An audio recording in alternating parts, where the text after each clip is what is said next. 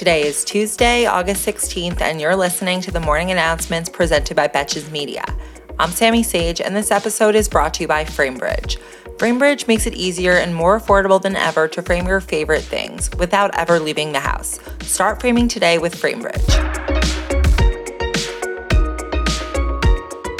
Our first headlines today involve one of the four major investigations into Trump's malfeasance, unsurprisingly. The investigation on everybody's lips yesterday was Georgia's, with the spotlight on Lindsey Graham and Rudy Giuliani. A federal judge in Atlanta denied Senator Graham's motion to throw out a subpoena that would force him to testify before a special grand jury in Georgia. The district attorney, Fani Willis, wants to question Graham about why he, the senator from South Carolina, was making phone calls to Georgia's Secretary of State on behalf of Trump in the national election. Graham plans to appeal the ruling, again, because apparently he's the only person who can take a hint less than Donald Trump.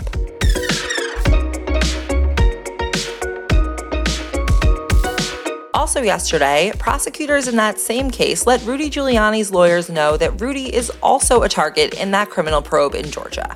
He's considered a key witness and has long tried to delay his testimony, but he's expected to be in Atlanta to testify tomorrow, after it became clear that he would potentially be indicted if the case moves forward. Somewhere in Georgia, there is a court stenographer who deserves a major bonus.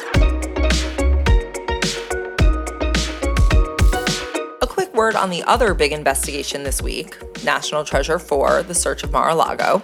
Trump claimed on his little social media platform yesterday that the FBI took 3 of his passports during the search last week.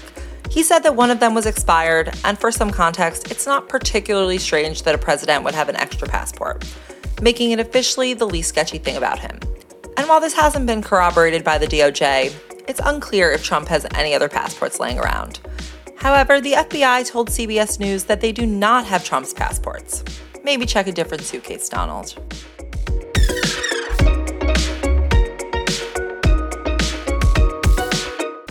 Now on to the rest of our headlines. 3 people were injured on Sunday evening after a shooting in the parking lot of Six Flags Great America in Gurnee, Illinois. Don't worry though, Six Flags released a statement that the park would be open on Monday, and the company's bottom line is expected to be undergoing a full recovery. Nothing says Great America like a parking lot shooting.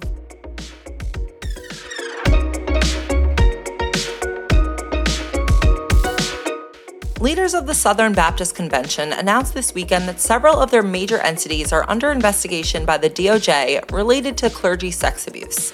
The convention's executive committee was subpoenaed, but no individuals were, and the committee's statement acknowledged that they have dealt with widespread sexual abuse issues and that they intend to completely cooperate with the investigation. The DOJ did not comment on this investigation either, but all of this is pointing towards a Dark Garland meme.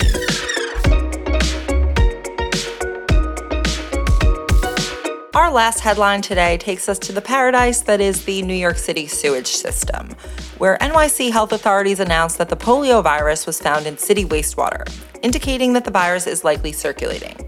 Officials say it has probably been circulating in Rockland County, New York since May, after the first case was diagnosed there 3 weeks ago and the patient was left paralyzed due to the virus.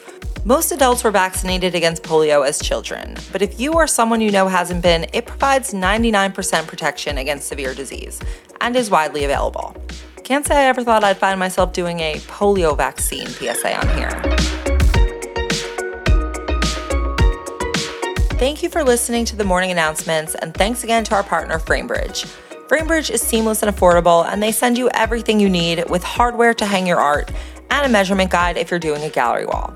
They're the only way I have framed anything for the past several years.